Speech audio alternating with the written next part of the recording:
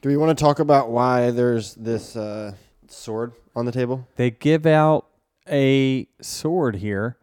It's not crazy sharp on the edges, but the tip of it is like a needle. So you got to watch out there. You have a couple of these, though, right? I got 3 or 4 of them. 3 or 4, you could have like a full-blown sword fight. Molly gets one, Taylor gets one. No. No ideas, please. The following is a production of Dirty Mo Media. What's up, guys? Welcome to a winning edition from Bristol Night Race of Actions Detrimental. Finally got a dub. This episode is presented to you guys by our sponsor, Birch Gold Group. Go check them out. You can text Denny to 989898 if you want to learn a little more. Before we get into the weekend, too, we want to offer our condolences to Sherry Pollux' family. She has been a huge advocate for cancer survivors and those who are battling cancer for so many years now. And, she's been a staple in our sport and, done a lot of great things for a lot of great causes for many, many years. And she unfortunately lost her battle with ovarian cancer today. So our thoughts and prayers are with her and her family and everyone who's helped support her. We got a win that we deserved.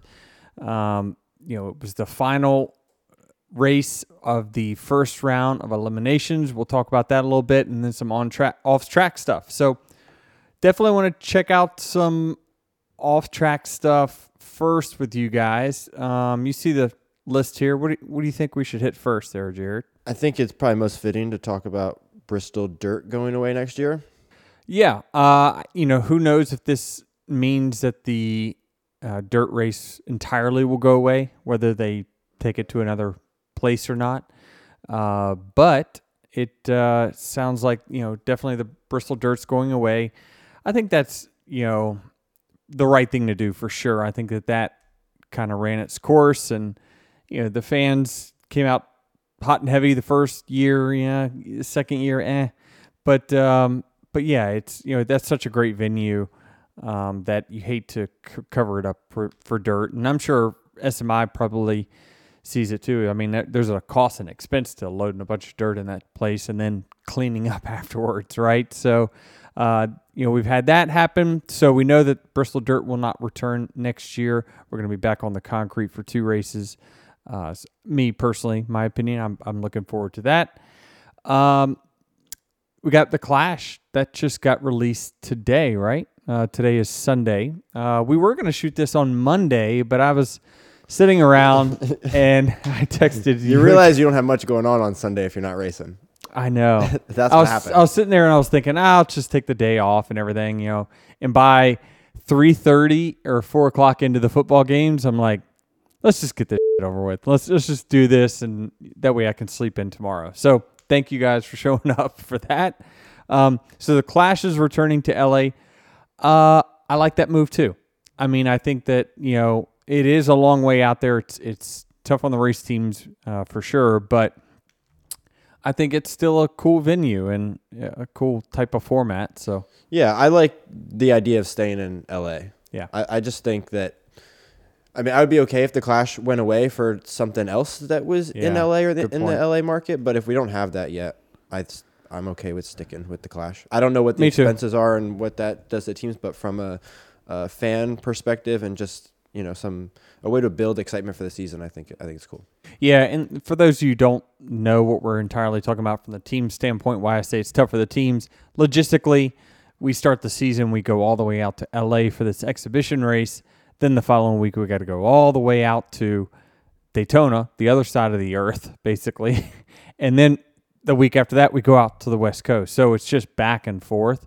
So that part of it's tough. And then from the financial standpoint, the Clash isn't really a heavy paying event. So all the teams pretty much lose money on it. But it's, in the past, it's been good for the sport. It certainly got better ratings in its first couple times than our previous Clash races. So that's cool. And then we've got Spire. These two kind of go. These two go to. Yeah, I was gonna say they go hand in hand.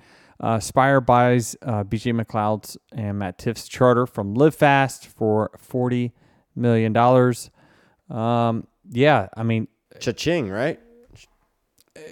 For BJ McLeod?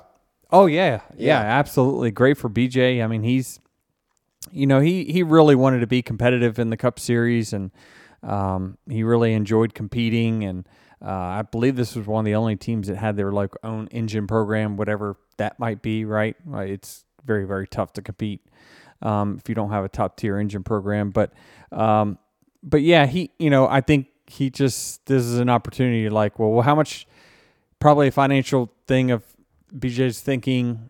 This is all speculative, right? It's hard for me to get in his brain and figure out what he's thinking. But, how much will I have to invest to really be competitive? It's a single car team.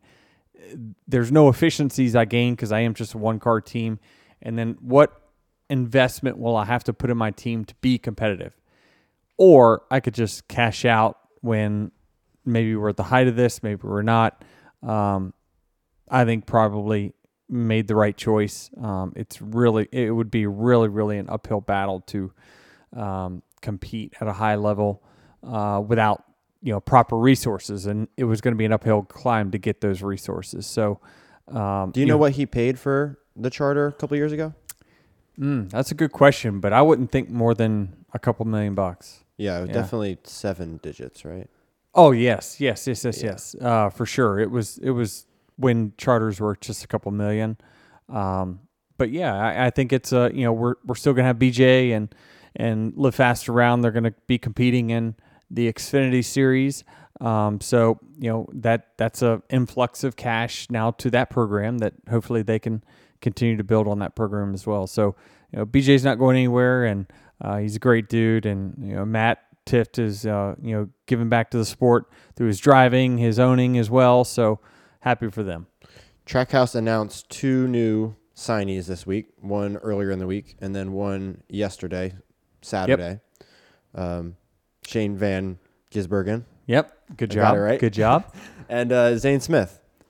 Yeah, this is a great sign for Trackhouse, and I think that this is Zane is certainly deserving of this opportunity. He's every time he's had the opportunity to compete in Cup, he's done a great job, got great results. This is great forward thinking by Trackhouse and Justin for his team to look towards the future, right? And if you look at it really quickly, he's got more drivers than seats. That's what I was about to ask. Now you have, I'm guessing, 4 Cup Series drivers presumably competing for 3 seats in 2025. I think you said a key word there, competing. There's nothing wrong with competition. If you have more drivers than seats, I don't necessarily think that's a bad thing. You put pressure on those guys to, hey, let's let the best man win, right? So I think, I don't think there's any secret that the SVG thing is more of an experiment than anything. I really look forward to SVG running in multiple series next year and getting to run ovals and learning it. I think he's a great dude and tremendous talent, obviously. But that experiment could take some time. Would he be ready to run Cup full time in ovals in a year? No way. Just no way. I mean, these guys are just too good. But you want to see him have a steady progression of it. So if Trackhouse can keep under contract for a few years, maybe you see the progression that you like after a year or two, and then you move them up to Cup if the opportunity presents itself. Zane, I think, is more of a given as far as where he thinks he's going to be in 2025. It sounds like he's going to get kind of leased out. Not leased out, that's kind of a weird word, but kind of farmed out to Spire for next year. With that, Spire has an alliance with Trackhouse, which is interesting. I thought they had an alliance with Hendrick. So it sounds like Spire's just kind of being this farm AAA team, and that's probably downgrading them more than I should. But it's like they're kind of a feeder for these bigger teams. Like I know their pit crews really come from Hendrick, so a lot of their Devo guys or development guys, young guys on pit crews that they develop, start at Spire. Bam, if you perform well enough, you get on a house card at the on a pit cruise. I don't know that their personnel really runs through Spire, like mechanics or anything like that, engineers. Not that I'm aware of. It doesn't mean it's not true, but not that I'm aware of. So this is obviously a big move, by Spire to invest this in their team. I guess the only question I have would be, did they spend $40 million on a charter, or was this part of a deal with the Gainbridge Group that allowed them to own a stake in all three charters? So I guess, you don't know, the devil's in the details, but you don't really know, is the headlines right, or is there more to this deal than meets the eye? That's just a question I guess I would have, because it certainly affects charter values, right? If they just paid $40 for this one charter, which is, BJ's charter's been ranked last for a couple years now, or is this part of a bigger deal that, unless you're in the know, or NASCAR or somebody in the financials would know, is this part of a bigger buy-in to Spire from the Gainbridge Group? And so it'd be interesting to know that for sure. But either way, it's a big investment. They're working. The Spire Group's getting better and better. It's great to see that they're continuing to invest in the sport. And obviously, they had a great night last night with Corey LaJoie going before he crashed. But they're running better and better for sure.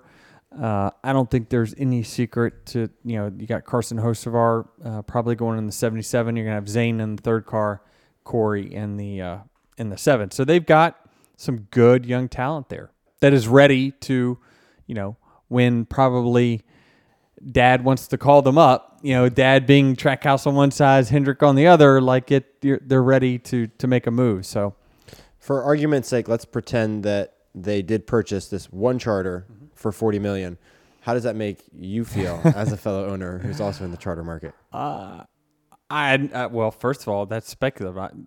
To say I'm in the charter market, I feel much better about my investment if it is true, right? If it is exactly what as advertised, with what we paid. If you combine what we paid for the two, it's just a few years ago, and then. Yeah, I like my investment. It's turned out well so far. But all it really does, it's not worth anything to sell it. So it's still, for us, it still costs a significant amount to compete. And it's still, if you don't have the sponsorship, you're not going to compete and you're going to lose money every year. So it's just a matter of, it's good that the franchise value, though, is worth something, because, these owners like Rick Hendrick and Joe Gibbs and Roger Penske and Richard Childress that have been around for such a long time deserve, getting paid for their commitment to this sport for decades and decades, right? They deserve for their franchise to be worth something, a big number, whatever that number might be. That's kind of what I'm getting at. If BJ McLeod's charter is ranked at the bottom and was just purchased for $40 million, what does that mean for the 11 charter, the 5 charter, the 9 charter? I think that when it comes to getting sold, right? Let's just use, you got the group that purchased into Gibbs, right? More than likely, they purchased into the assets, the contracts. So they bought into not just the charters. More than likely, they purchased into the whole franchise of Joe Gibbs Racing. Now, a lot of that includes, how much money worth of, contracts do they have with sponsorship and manufacturers and things like that? So there's a separate evaluation than just for the piece of paper saying you're allowed to compete in this, and have a charter. So, it's tough to say. It's tough to say what really the big teams are worth, because certainly they have more assets, they have more contracts with sponsors, and certainly the more contracts you have that, of revenue, the more revenue you have, typically your value of your franchise would go up at a multiple. You can argue what that multiple might be. So I think it's good for everyone. Certainly, we're still in some trying times when it comes with our negotiations with NASCAR. We're only 3 months and some change away from our charter agreement running out. There needs to be some serious work on that, like in a hurry. To redo our charter deal in just 3 months is very optimistic on NASCAR's part, and what the last thing the teams want is this deal to be rushed. We want it to be right and beneficial for everyone involved, and I believe that we can get that done. So overall, this is a good sign for the teams. Still need to make it at least viable on a year-to-year basis, but certainly it looks like there's some long-term value there. Do we want to talk about why there's this big sword on the table? I just want to grab this. I think Travis is going to. I guess that's a Coliseum thing, is it? Did you get one at the Clash? No. I wouldn't know. I've never won that. Yeah. I haven't won the one in L.A. I've won the one in Daytona plenty of times, but yeah, they give out a sword here. It's not crazy sharp on the edges, but the tip of it is like a needle. So you got to watch out there. I said afterwards I was going to use it to fend off all the haters, just guard myself. Is that going to be like your letter opener at home going forward? Yeah. Michael Gatella, actually at JGR, the chief competition guy there, was like, you need to use it to swipe open a champagne bottle. So I've never done that before. I'll end up cutting my hand, so I'm going to stay out of that. You have a couple of these, though, right? I do, yeah. I was going to say, the sword is not new. Yeah. No, I got 3 or 4 of them for sure. I'm not sure if I've ever won the spring race. 3 or 4, you could have like a full-blown sword fight. Molly gets one, Taylor gets one. No, no ideas, please.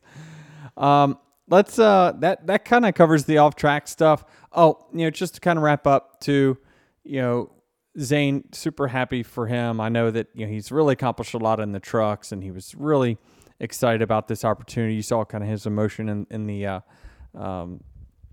press conference. Well deserved.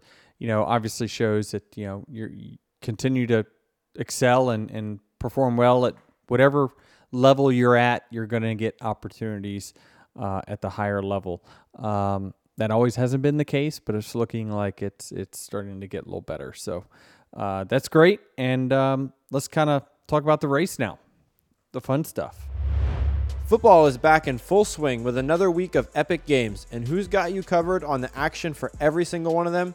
DraftKings Sportsbook, an official sports betting partner of the NFL. New customers can bet $5 on football and get $200 instantly in bonus bets. Nobody's missing out on the action this season. All DraftKings customers can take advantage of 2 new offers every game day this September. Download the app now and use code DENNY to sign up. New customers can bet just $5 and take home $200 instantly in bonus bets. Only on the DraftKings Sportsbook with code DENNY. The crown is yours. Gambling problem? Call 1-800-GAMBLER. For state-specific disclaimers, check the show notes. 21 and older in most eligible states, but age varies by jurisdiction. Void in Ontario. See DraftKings.com/sportsbook for details and state-specific responsible gambling resources. Bonus bets expire 7 days after issuance. Eligibility, wagering, and deposit restrictions apply. See dkng.co/football for eligibility, terms, and responsible gambling resources. The crown is yours. Hey, it's Kaylee Cuoco for Priceline. Ready to go to your happy place for a happy price? Well, why didn't you say so? Just download the Priceline app right now and save up to 60% on hotels. So whether it's Cousin Kevin's Kazoo Concert in Kansas City, go Kevin, or Becky's Bachelorette Bash in Bermuda, you never have to miss a trip ever again. So download the Priceline app today. Your savings are waiting. Go to your happy place for a happy price. Go to your happy price, Priceline. Where should we start with? You want to start with your race, or should we talk about the overall race? Yeah, let's just kind of talk about the overall race. I thought that it's kind of what we expected with Bristol. I know there was a kind of a split there was kind of a driver text overnight. Should we respray? Should we not? I thought that while the inside lane was very, very dominant for the first certainly 100 laps, it wore off quite a bit, and I thought by the end of the race, the top and the bottom were the same. Now, if you were good, if your balance was very good, you could, like I thought ours was, you could. I ran the same times. It didn't matter whether it was the top or the bottom. My car ran the same exact time. Like it just. That's what really allowed me to get through the traffic as good as we did. Now, others, if your car didn't handle as good, you would be pinned to the top or the bottom. Most people top if your car is not handling great on the bottom. So I thought that the decision to spray overnight was a good one because I just don't know that we wanted a end of the race, everyone running the top of the racetrack. I just didn't know that was going to be great. But I thought at the end, certainly the last 200 laps, 250, the inside and the outside lane was very equal on speed. But really what you saw was guys that could get out front could control the race. And, when they caught lap traffic that was running the same lane that they definitely were getting held up. And if you couldn't maneuver your car, like the people would start catching you really, really quick. I know me and Seabell pulled away from third, which is, I think, McDowell at the time, really, really quickly early in the race. We had about 3.5 seconds. The minute we caught the back of the pack, they were right on our bumper. So it was nervous moments trying to move up the track and dealing with lap cars. But I thought that it was a pretty racy race. I looked at the Jeff Gluck poll. Looks like this thing is going to be around the 60s or so. Much lower than you anticipated. It was. I mentioned on the teardown last night that I thought it'd be, in retrospect, after thinking about it more, I said, kind of a mid-70s. But, you got to take into account, he's like, well, take off a few points. You won, so you're going to have to take off a few points there. Then you've got, we had a long run at the end. I don't know that fans love super long runs at the end. That always hurts numbers a little bit. But overall, I think that, there was no real surprises when it came to that race. But yeah, it was Bristol night race. It's very typical of what we've kind of had there in the past. The great thing about at least this short track is there was no shifting, which was good.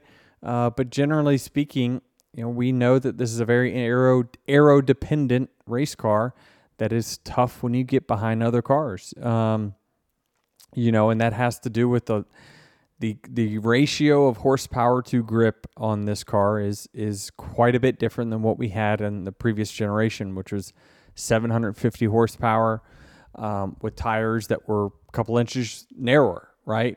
And we've widened the tire, we've killed the horsepower. So it's just everyone's just got so much grip, and forget the aero side. The aero has nothing to do with it on the short tracks, as we found. It just has more grip, and so it makes it really tough to pass. But, I know myself and Kyle Larson he got a penalty. I got a penalty, which that was a fun little game. I came out of my pit stall, and I'm battling for the lead. And those of you saw, we were kind of side by side. I was the last car on pit road on the backstretch. Well, he is coming in because he had to start last because he had a poor qualifying effort, whereas he was dead sideways. He's just making the corner to round the corner between the backstretch and the front stretch, and I'm pulling out of my stall. And I guess my thinking is that I usually adhere to whoever's running in front. Like, so when you have a car coming out of a stall or a car coming in, usually the higher position guy should get the yield there in spot. But Kyle pretty much had me cleared, but I accelerated, and I'm trying to get the lead off of pit road. So I'm running tied up against the wall, and as I'm doing that, I'm gaining more and more up until I'm up beside him. And then they're like, well, he's about to pit. And so I'm like, well, I don't want to hit the brakes and to let him in his stall because I'm going to lose a second doing that, and I could come off pit road third or fourth at this point. So I had to put him the decision to, hey, he's going to have to check up because he was at the back at that time anyway. We were about to lap him because he was stuck in traffic.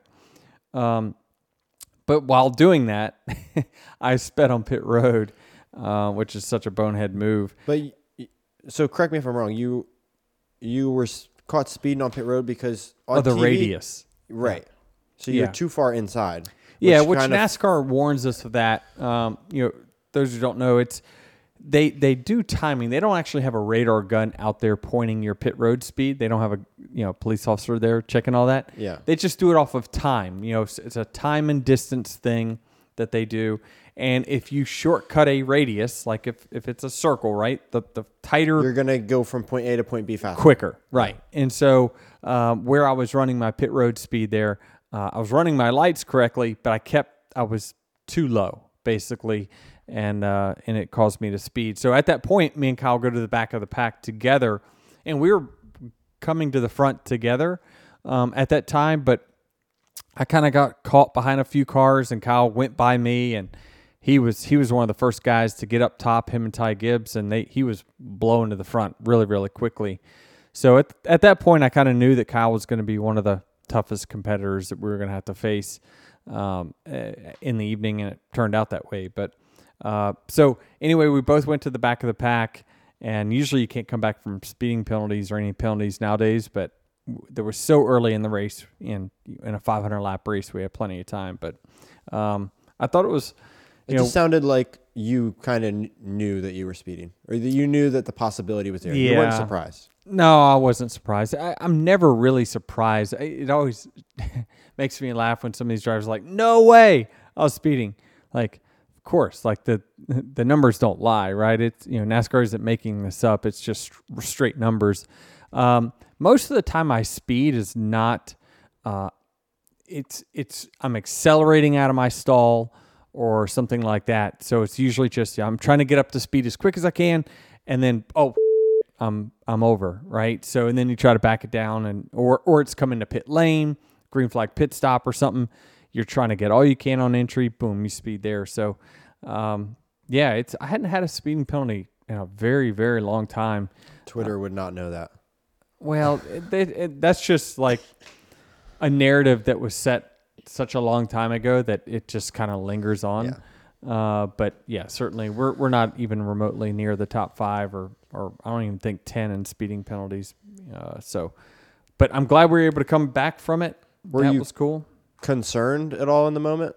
Not really. Like, that's kind of what I'm getting at. Just because I tell you all this all the time. Like, I know within 15, 20 laps of the race, like, do I have a race winning car or not? Yeah. And I just knew early on that we did. And I knew that it was early enough that I was going to be able to come back from it. So you're just making the race more fun for yourself?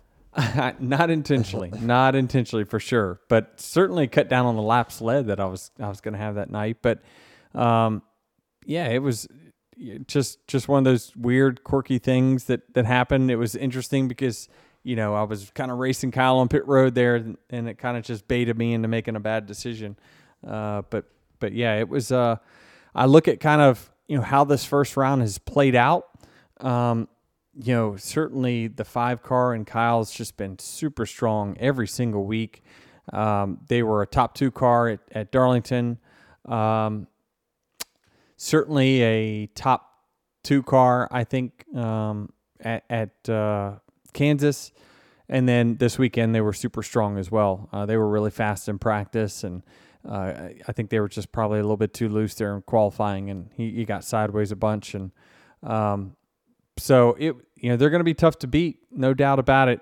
I got asked in the media center quite a bit, what about the Challenger? What do you have to do to beat the 5 car? I'm like, I don't have to beat the 5 car right now. If we get to Phoenix together, then certainly he will be a competitor I have to beat. But I feel as though you always have to concentrate on yourself and what can you do to be your best. And I feel like when my team's at my best and probably their team's at their best, like, yeah, we're close. It's very, very close.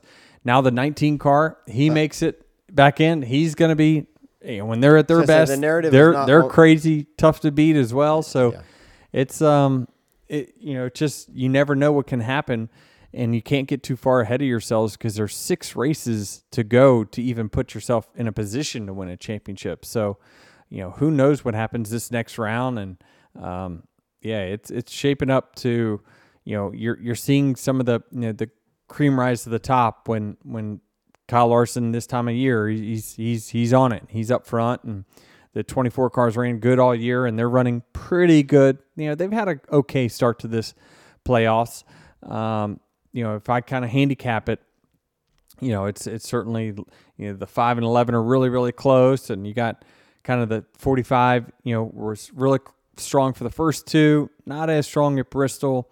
The 24 has just been steady, I guess it is, and then there's just kind of been everyone else, but you just don't know what happens when we go to Texas, like who shows up, and it's just, this sport is so week to week, you just never know, and it's so hard to handicap for that reason. Yeah, I mean, that's the big thing, right? Going into this next round is how much of a wild card it is. You got Texas, which is, pretty straightforward, you would think. But then after that, Talladega and the Roval. So yeah. Well, I definitely want to talk on a couple of guys that did have some great runs at Bristol to kind of wrap just the individual race up itself. Carson Hocevar, fantastic run. It looks like Legacy has turned the corner. Unfortunately, like for Noah, right, is as soon as he got out of the car, the organization got better. Do you think that's what it is? Like all driver? No, I don't, because I think the 43 car. I just don't understand how Legacy could flip the switch in a matter of a couple days between races like that. It doesn't take much. There's a home base probably in setup world that they found something. They hit on something at a racetrack, and then that became their home base when they set up setups at other tracks. It can happen like that, right? Because again, the parts and pieces are all the same. It's doubtful that they're getting any Chevrolet information anymore. So they're having to kind of do this on their own. So, the old-fashioned way is pen and a piece of paper, and these engineers trying to figure out what the right setup is, and it just takes hitting it one time for you to come up with some sort of baseline that helps you at all racetracks. But, I mean, Eric Jones didn't have a very good, race this weekend, but Carson Hocevar had a great race. So he was running in the top 10 for the most of the night. So yeah. I guess just credit to him for bringing the spotlight on the team. He's doing a great job. You can't say enough about, we gave him a lot of for a long time in the truck series, kind of making some really boneheaded decisions, but he's certainly growing up quickly, and he's showing that he can compete at the highest level.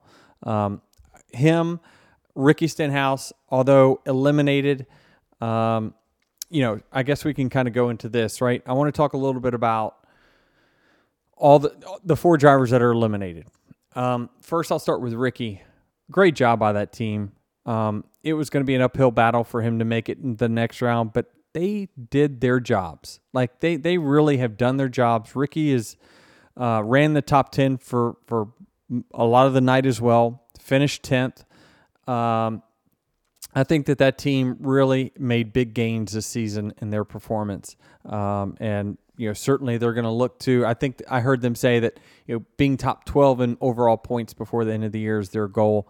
I think they can achieve that as long as they keep on this steady Eddie type of runs that they're doing. Michael McDowell, I can't sing his praises and his team's praises enough, because in a year where, everyone seems to want to blame Ford for Logano not running well, SHR is not running well. The 6, the 17, and the 34 are in the top 15 pretty much every week. I mean, they are running extremely well, and McDowell had, in my mind, one of the best oval races he's had in his career. He was in the top 5 pretty much all day, and he gave himself a chance. I mean, if there's a yellow at some point in that last 100, I think that 34 team probably takes 2 tires and then good freaking luck trying to get around them. I think it would have been interesting for sure. But they have just performed great. McDowell is stepped up his game. They're not just qualifying well. They're practicing well. They're racing well. They're legit. We can't just ignore the fact that it's a weekly thing now. And even though they were eliminated, they deserve a ton of credit this year in what has been a down year for the manufacturer. Yeah, it's also telling that in a race that team needed to come into and compete for a win, they did just that, right? They showed up with a car that could win the race if things fell their way. Certainly they performed better than I would expect or anyone else. Like, hey, they got to win or it's over, right? Well, they showed up, and they showed out. And so they gave themselves an opportunity. If cautions or things fell differently, you just never know. They nearly did it. So so that wraps them up. Now you look at the two bigger name guys that are past champions of our sport that were eliminated in Logano and Harvick. I guess Logano first. He kind of said in his interview that we were running crappy and we got caught up in a wreck because we were running crappy. I think he finished 34th. I think he was running 31st when he got. Yeah, he was running 31st. Certainly at some point in the first stage. Before he got wrecked.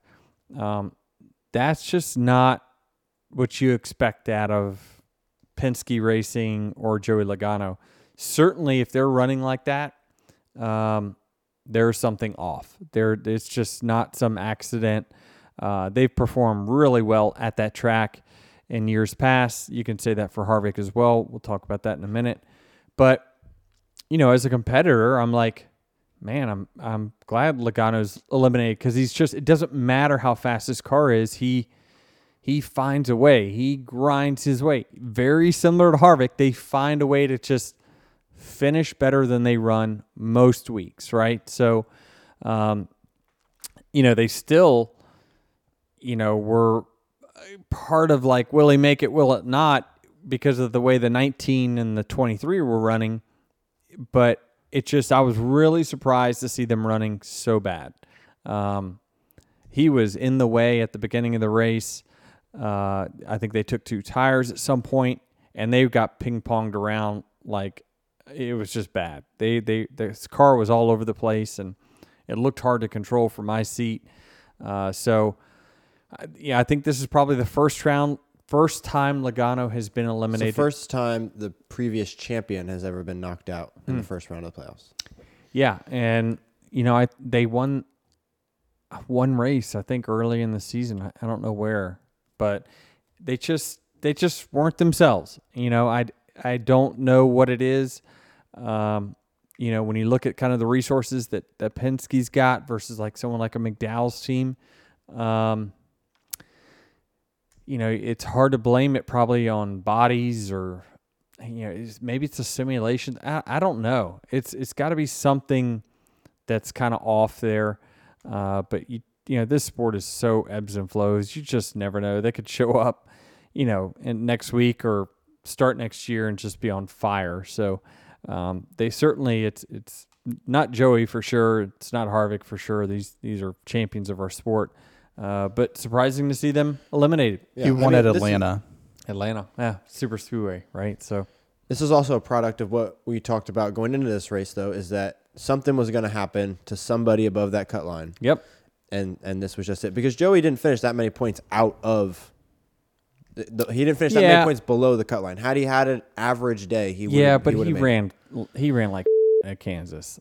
He was bad. He finished good, but he was running bad there too. Right. Well, those races put you in this position where if something does happen to you, you're going to... And, they didn't win as many stages or races. They didn't come into the playoffs with as many bonus points as they had in years past, right? So they couldn't afford races like this. And now, had he just done his thing, right, not got caught up in wrecks at Bristol, yeah, he probably still makes it.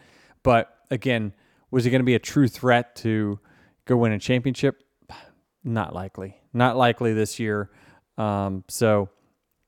that's tough, but that team will bounce back.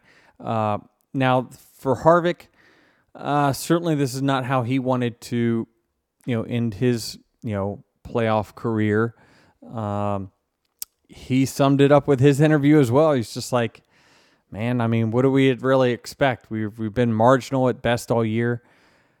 I'll say though that it still can't be understated. And this was a very uncharacteristic Rodney Childers race car. I saw Rodney's tweet about, I just don't understand. This is the same car, same setup from last year.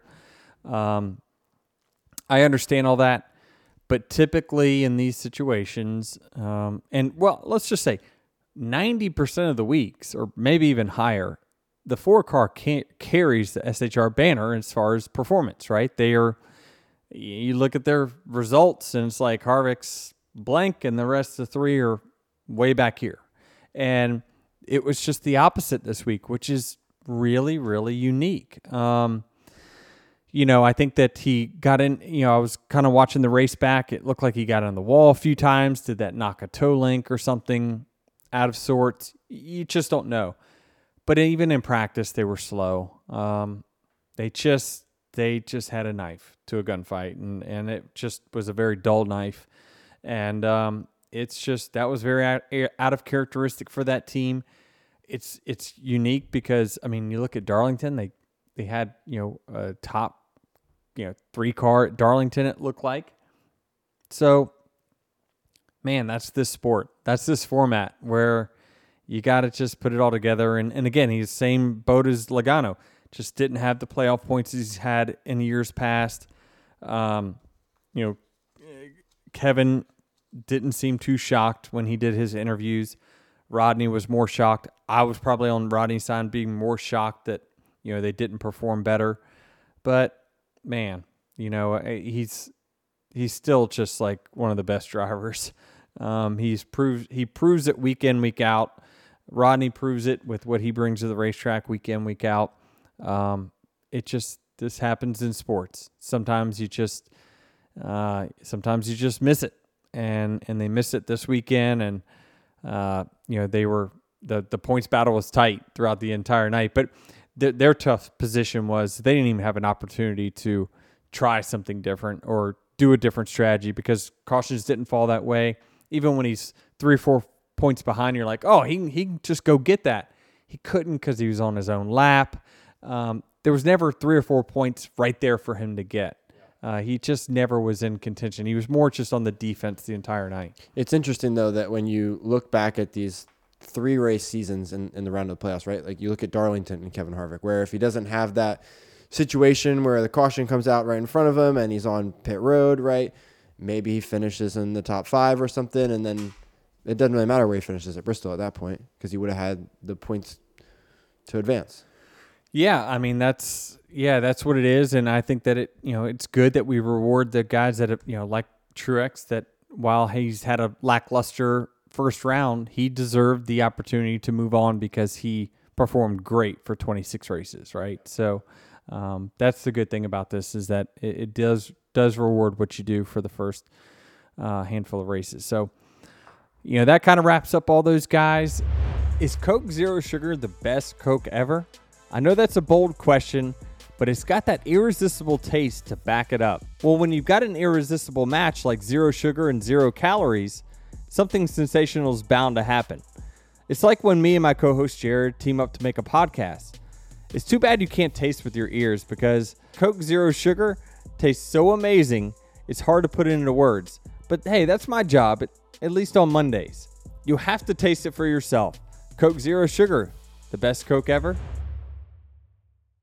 What does this mean now for the guys that do advance, like the Truex, right? Yep. Goes right back to the top of the point standings. Goes right back to the top.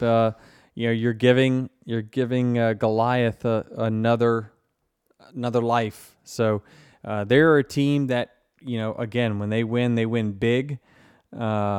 Usually nobody's even close when they hit it, right? Like it's just they can really be a juggernaut some weeks, and so I look at the list and my original Final Four are still kind of 1, 2, 3, 4. I guess I want to know from you. Interesting. What I want to maybe you and Travis can let's take out tell me someone that is in this the next 8, right? Yeah. Who would be a surprise Final Four? Let's just say things don't go as everyone plans, right? Where it's Byron, Truex, Hamlin, Larson. Give me someone that surprisingly will make it to the Final Four. I like Reddick's chances now a lot. I'm hearing that quite a bit. Understandable. He ran top 3 the first 2.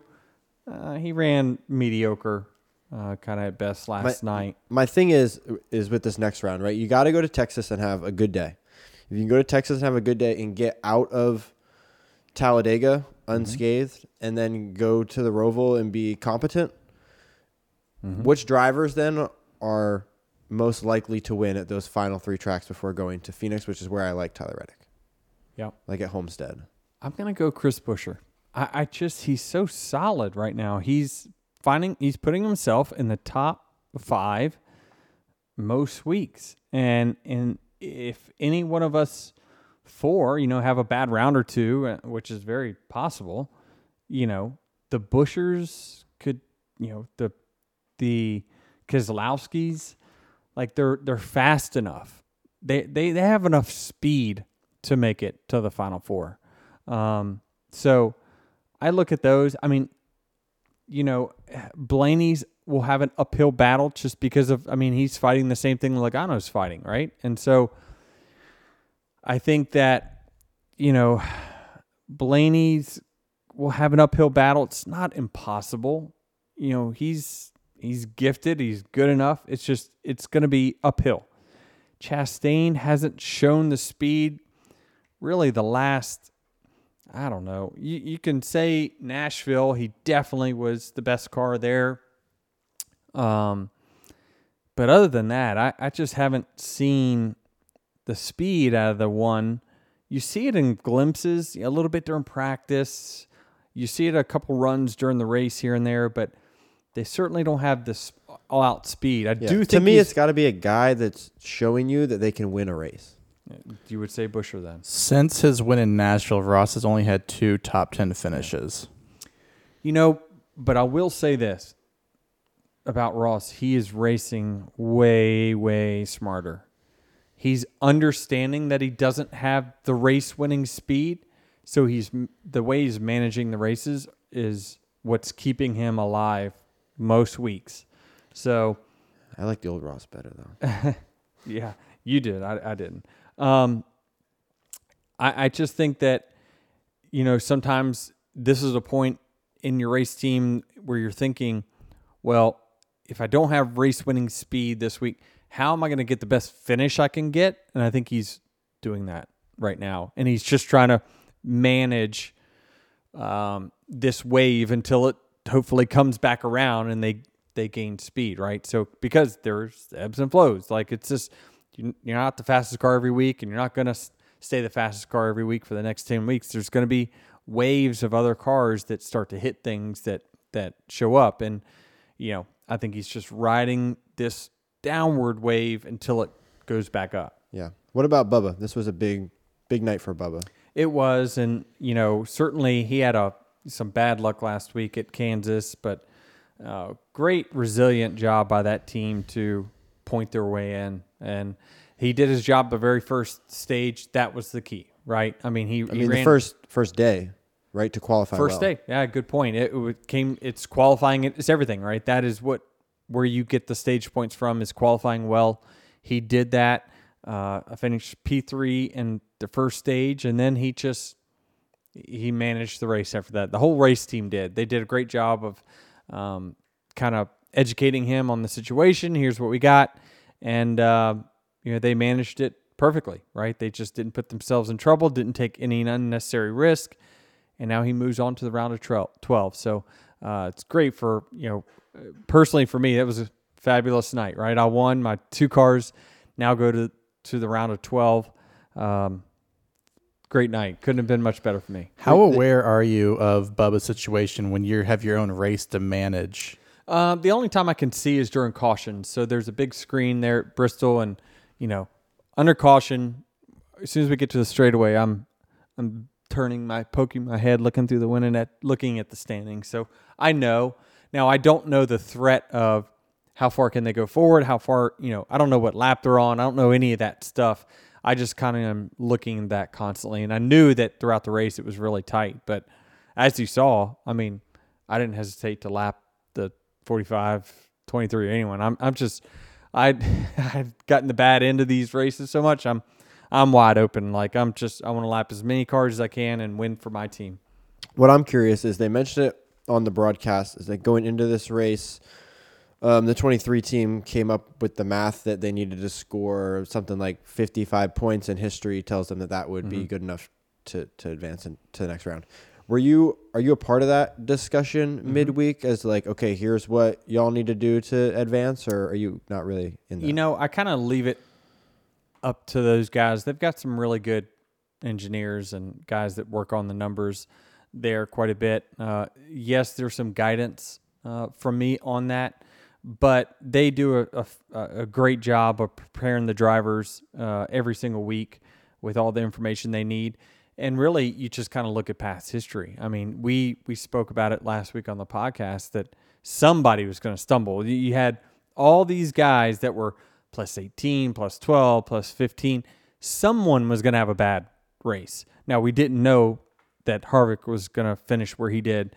We didn't know Logano was going to get a wreck, but we knew someone was going to stub their toe, and that was going to allow that team an opportunity to point their way in, even though they were 18, 19 points back. Yeah. MJ seemed to have a good night. He did. Yeah. I mean, speaking of which, man, I was such a fanboy over Tyler Reddick's suit, the J Balvin suit. I told our president, Steve Letta, make sure I get that suit whenever he's done racing it this evening. So that was super cool collaboration.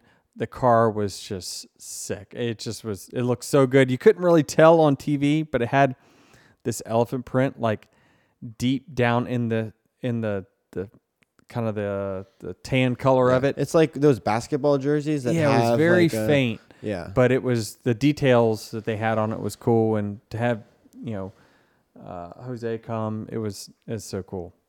Yeah, it was a cool night for Tyler and that whole partnership. Yeah, and you saw, Michael to the very end was sitting on the pit box, and he's right behind poor Booty. He's, he's nervous anyway of what's going on out there. He's got MJ talking in his ear, asking questions, and that just shows the passion that Michael has for this race team and the people that we've hired, and it's great. It goes a long way, certainly, to our employees to see how passionate Michael is about the performance of the race team, and glad we're doing a great job for him. Speaking of mentally strong, I mean, Booty's got to sit up there, call this race, coach Bubba, right? Keep him level, all while Michael Jordan sitting behind him. Like, toughest job in the industry. Giving him a shoulder massage. Yeah, Booty's got the toughest job in the industry, no doubt. Most of that is trying to get in Bubba's head. So, yeah. But yeah, it's been great. I'm really happy with where that team's at, and obviously they've already exceeded goals. Now you just keep digging. Just keep putting solid runs together. The round of 12 will be no different than the round of 16. There will still be guys that stub their toe that have bad days. And if you can put together he's at such a point disadvantage. He's going to need to finish top 15 every week, be top 10 two out of the three, and he's probably going to have to get 30 stage points, 25, 30 stage points during this round to make it, which is all feasible. They can do it, especially with the tracks coming up. So we'll see how it goes, but I think we're shaping up for a great round in the playoffs for all the drivers, and I'm excited to see how it turns out for everyone. Yeah, what's your expectations these next 3 races? Yeah, I mean, it's tough. We tested at the Texas Motor Speedway during the summer on a new tire there. The 11 team did. So I think that, we should be pretty good when we go there.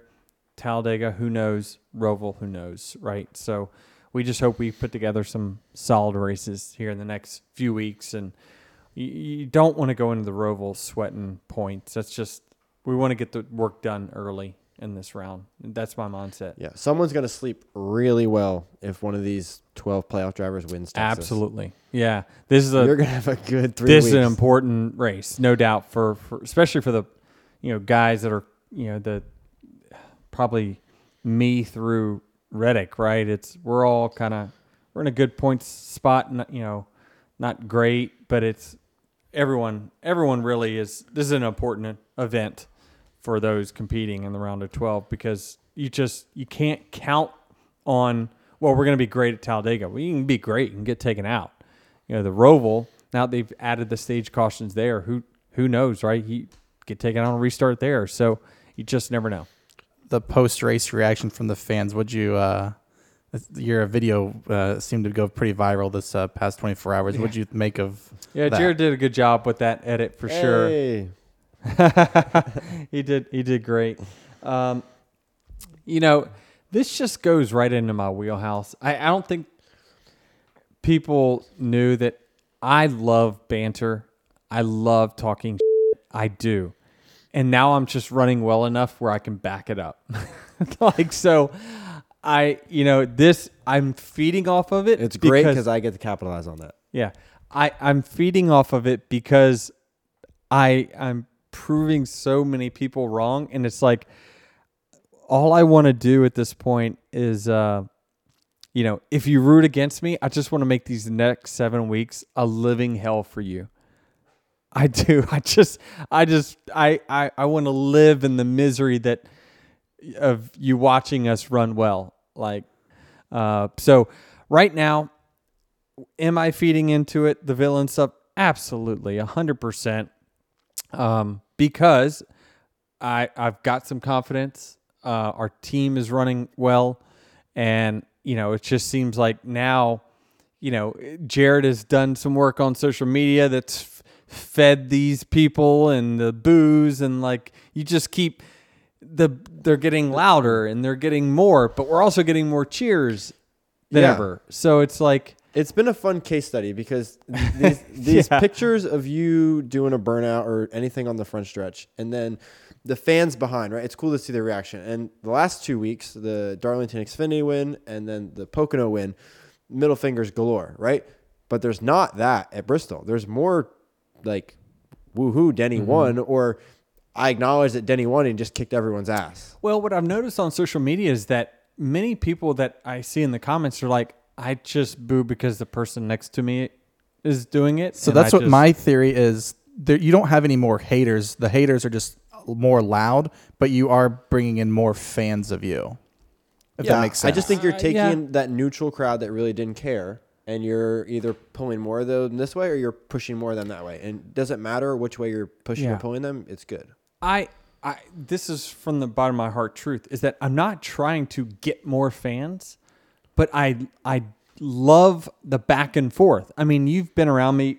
Anybody that plays in my basketball league or golf league, I love talking to people. I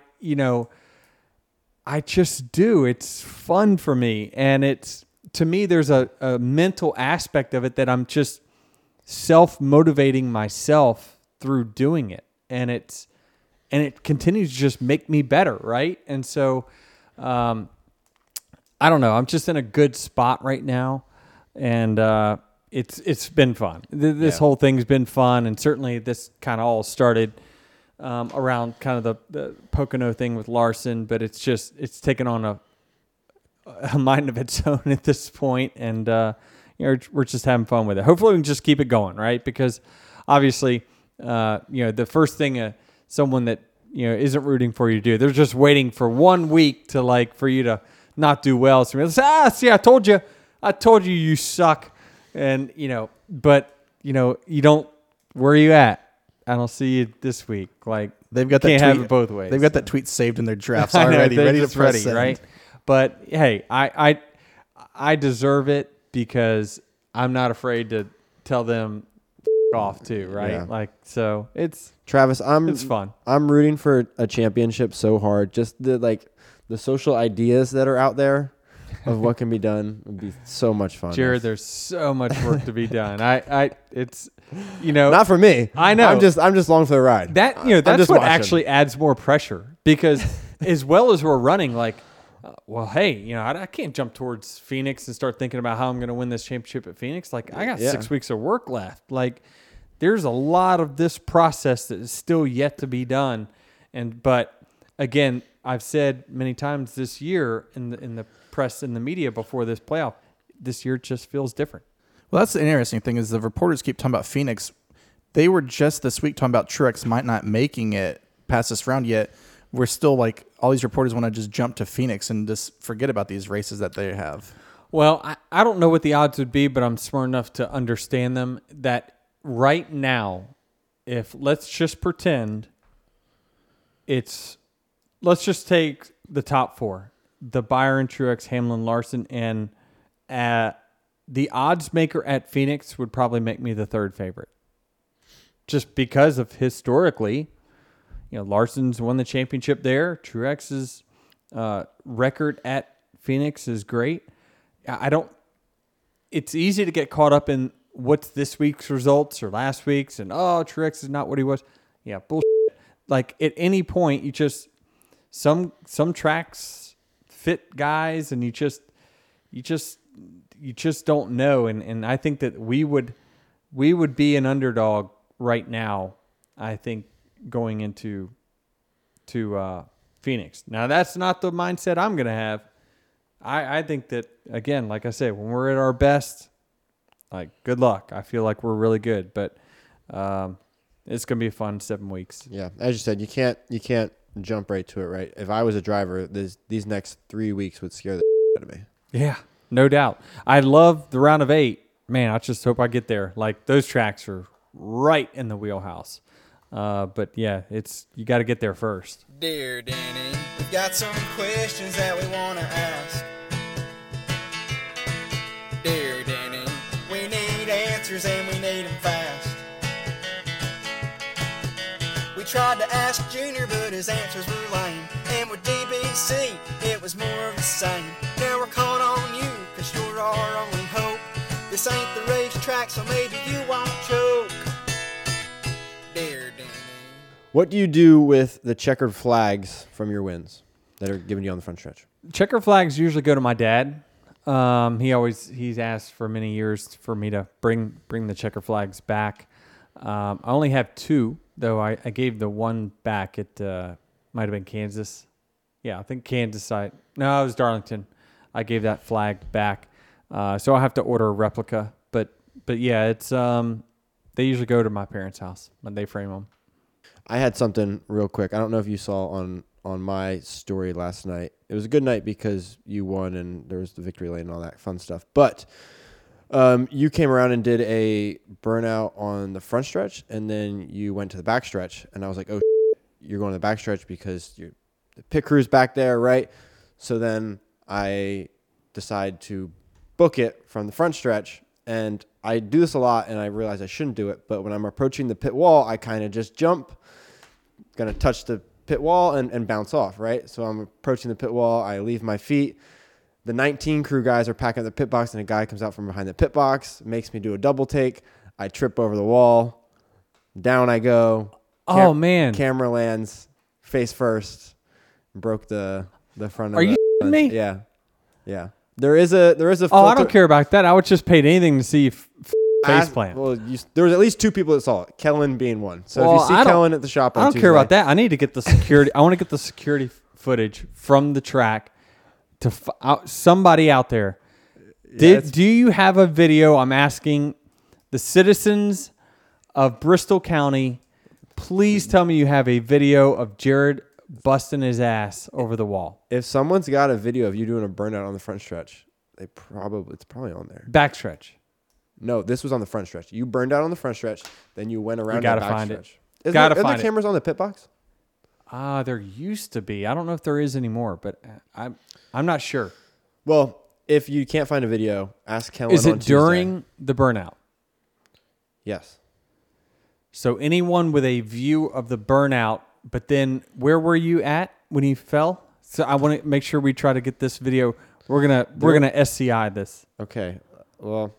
Or CSI. There's a clip of you on Twitter. You're laughing over there. There's a clip of you on Twitter. I'm in the background. So we just need to get an extended version of Where did you fall? What pit box? The 19. The 19. Okay. Yes. All right. If you have a video of the burnout and a view of the 19 pit box, please, I'm asking social media, help us find Jared busting his head. Yeah. If not, and breaking his ask camera. your 19 crew. Ask the 19 crew guys. They'll probably recount it for you. Perfect. Reminder, guys, to rate, review, and follow wherever you get your podcasts, and be sure to subscribe to Dirty Mo Media on YouTube. Each week, we put up a couple of clips, and then on Friday, the full video version of the podcast is up. And then also a reminder, Las Vegas, we've got the Dirty Mo experience. You've been talking about that quite a bit. I just trying to get everyone to go out there, support Dale Jr. and all of his podcast guys. Where are they going to be? It'll be at the Westgate. Las Vegas Resort and Casino. And if you aren't going to go there, you're not going to be able to see it because we're not podcasting this. Because this is must be present. No filter. Like this is. Ooh. Yeah. So people that complain about hearing bleeps when we bleep out cuss words on the podcast, go to the Vegas show because it's unfiltered. DBC Unfiltered is going to be. That'll be something to see. I don't think they complain. They're more like, oh, he just missed that one. Yeah. Yeah. All right, well, go check that out. But go to dirtymomedia.com/live for tickets. Right on. We'll check those guys out. And anything else you got, Jared? Just one more review here. This one's from Corona Glenn. I love your NASCAR 101 feature. I look forward to it every week now, and I love hearing the little nuances of NASCAR. So I appreciate that. That'll be back next week. Yeah, that's something we started new, and actually I've had a couple people tell us that, really appreciate the 101 stuff because I don't know all the stuff that you're talking about, and it's so easy for me to just assume everyone knows the lingo and the inside information that I'm talking about. So we'll try to simplify this stuff pretty often for you guys as much as we can in the NASCAR 101 feature. That's also sponsored by the Birch Grove Group. Don't forget them. So yeah, thank you for the review. Kind of leave us another if you're out there listening, and we'll read them here on air. Check out Dirty Mo Media on Twitter, Facebook, TikTok, and Instagram.